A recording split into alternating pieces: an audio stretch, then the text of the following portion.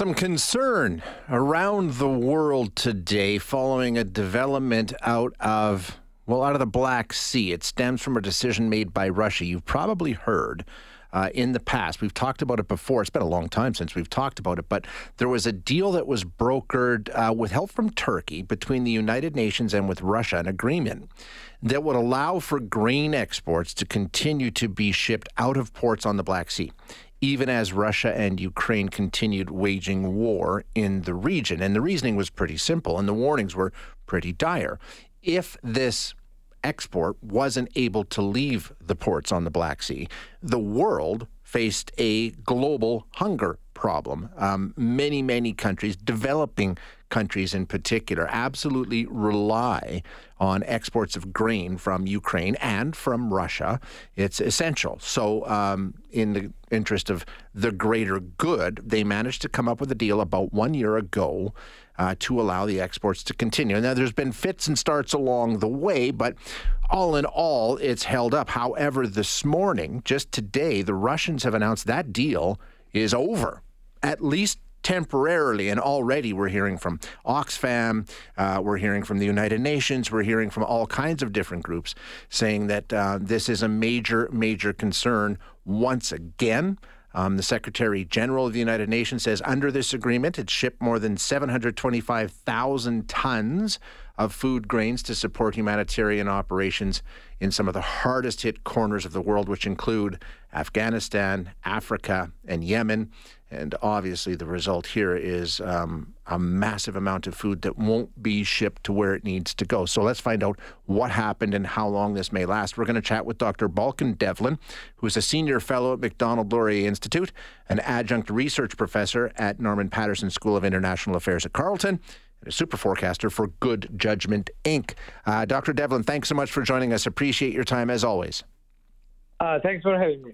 So let's just start. This agreement renewed just a couple of months ago, right? Back in May. So what's the reasoning? What are we hearing from Russia as to why they've decided to suspend it? So if you remember, the initial agreement was done for about like a 90-day agreement that was supposed to be renewed. And with the renewals, they actually reduced it to, I believe, 60 days. The implementation, as you pointed out earlier, was also very problematic. About 60% or so actual number of ships that were supposed to go were allowed to go. So from the very get-go, from the Kremlin's perspective, this is about leverage against both Ukraine and the West.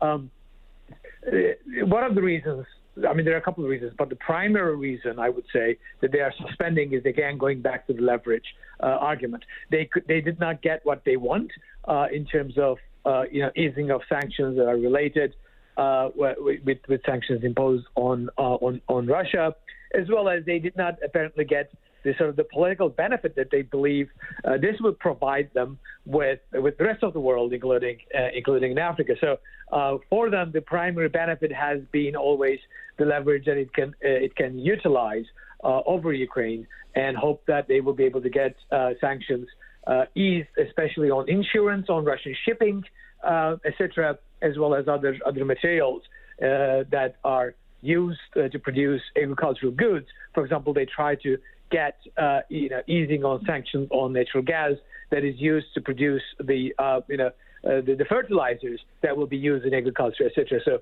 they failed to do that, and therefore now they are trying to play hardball. Now, they would make the claim that one of the reasons why they sort of suspended it today is the recent attack on the Kerch Bridge, the bridge that connects Crimean Peninsula to the mainland.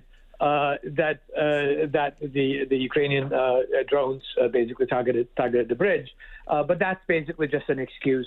They have been sending the signals that they were not going to willing at this stage to renew the deal because the leverage they thought they had was not there. So it's very typical blackmailing by Kremlin, using world hunger and the need, especially in countries like Africa and North Africa and elsewhere, as a leverage against the West to get what they want. In terms of a resolution here, like you say, I think we know what it is that they're after, but what they said today was they wanted some of the restrictions around, their agricultural exports eased. I mean, they're already exporting record amounts of fertilizer and wheat. So, how do you actually accommodate what they want when they've already got what they want? And it is important to note that there are no sanctions on agricultural exports from Russia. So it was very clear the food stuff can go. What they tried to do is, of course, try to use that as a way to create loopholes in the sanctions regime by trying to basically make a claim that everything that is even remotely related with agricultural products need to be sort of included. Say, why are you not providing, insurance, coverage for Russian ships that may or may not actually carry this? What about the use of natural gas, like I said, about fertilizers? What about the machinery that might be used and the chips that might be used in agricultural, agribusiness, the machines and so on and so forth? Of course, that they can be, redirected to military purposes, those chips and equipment and other things. So they try to use this as a leverage to do that, and that's basically all excuses. It's also important to note that this once again show, and we made the case with my colleague Yevgeny Gaber back in last June, when this deal was first signed. It is also an important reminder of how important Canadian agricultural exports are.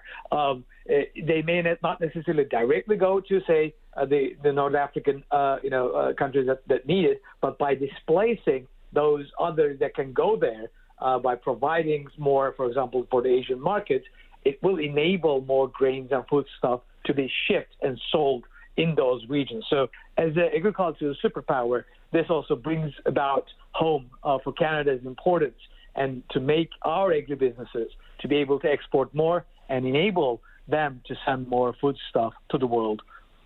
Yeah, absolutely. Great point. Can history teach us anything here, Doctor? Because this kind of pattern has been played out before. I think it was last fall, I believe, where Russia did the same thing. They pulled out of the deal. They said the deal's not going to go ahead. Ultimately, they came back to the table and put it together for another 6 months. Do you think this is more posturing and we'll likely see the same resolution here, or is this different this time? It's hard to say, but the signals coming out, for example, Turkey basically suggested that, the Russians may decide to halt this. We will continue to provide, protection for the ship. So that might actually bring about more tensions in the Black Sea, and whether the Russians will back down. My suggestion, my expectation is that there will be some hard bargaining, but they will eventually back down and try to get back onto this, because the last thing they want is a maritime confrontation in the Black Sea with NATO states. And therefore, this is more hard bargaining. I think eventually they will come back to the table. I mean, in terms of affordability, if you're Russia, we're talking like last year was 45.5 million tons of grain. This year it's expected to be 47.5. I mean, I don't know how much money that translates to, but is there an economic impact to Russia, or can they withstand that? No, I think they will be able to continue to export their own grain from their own ports. So this is about Ukrainian grain from Ukrainian ports. So this will not necessarily, impact their ability to ship things out. So I don't think there will be a, negative impact on this.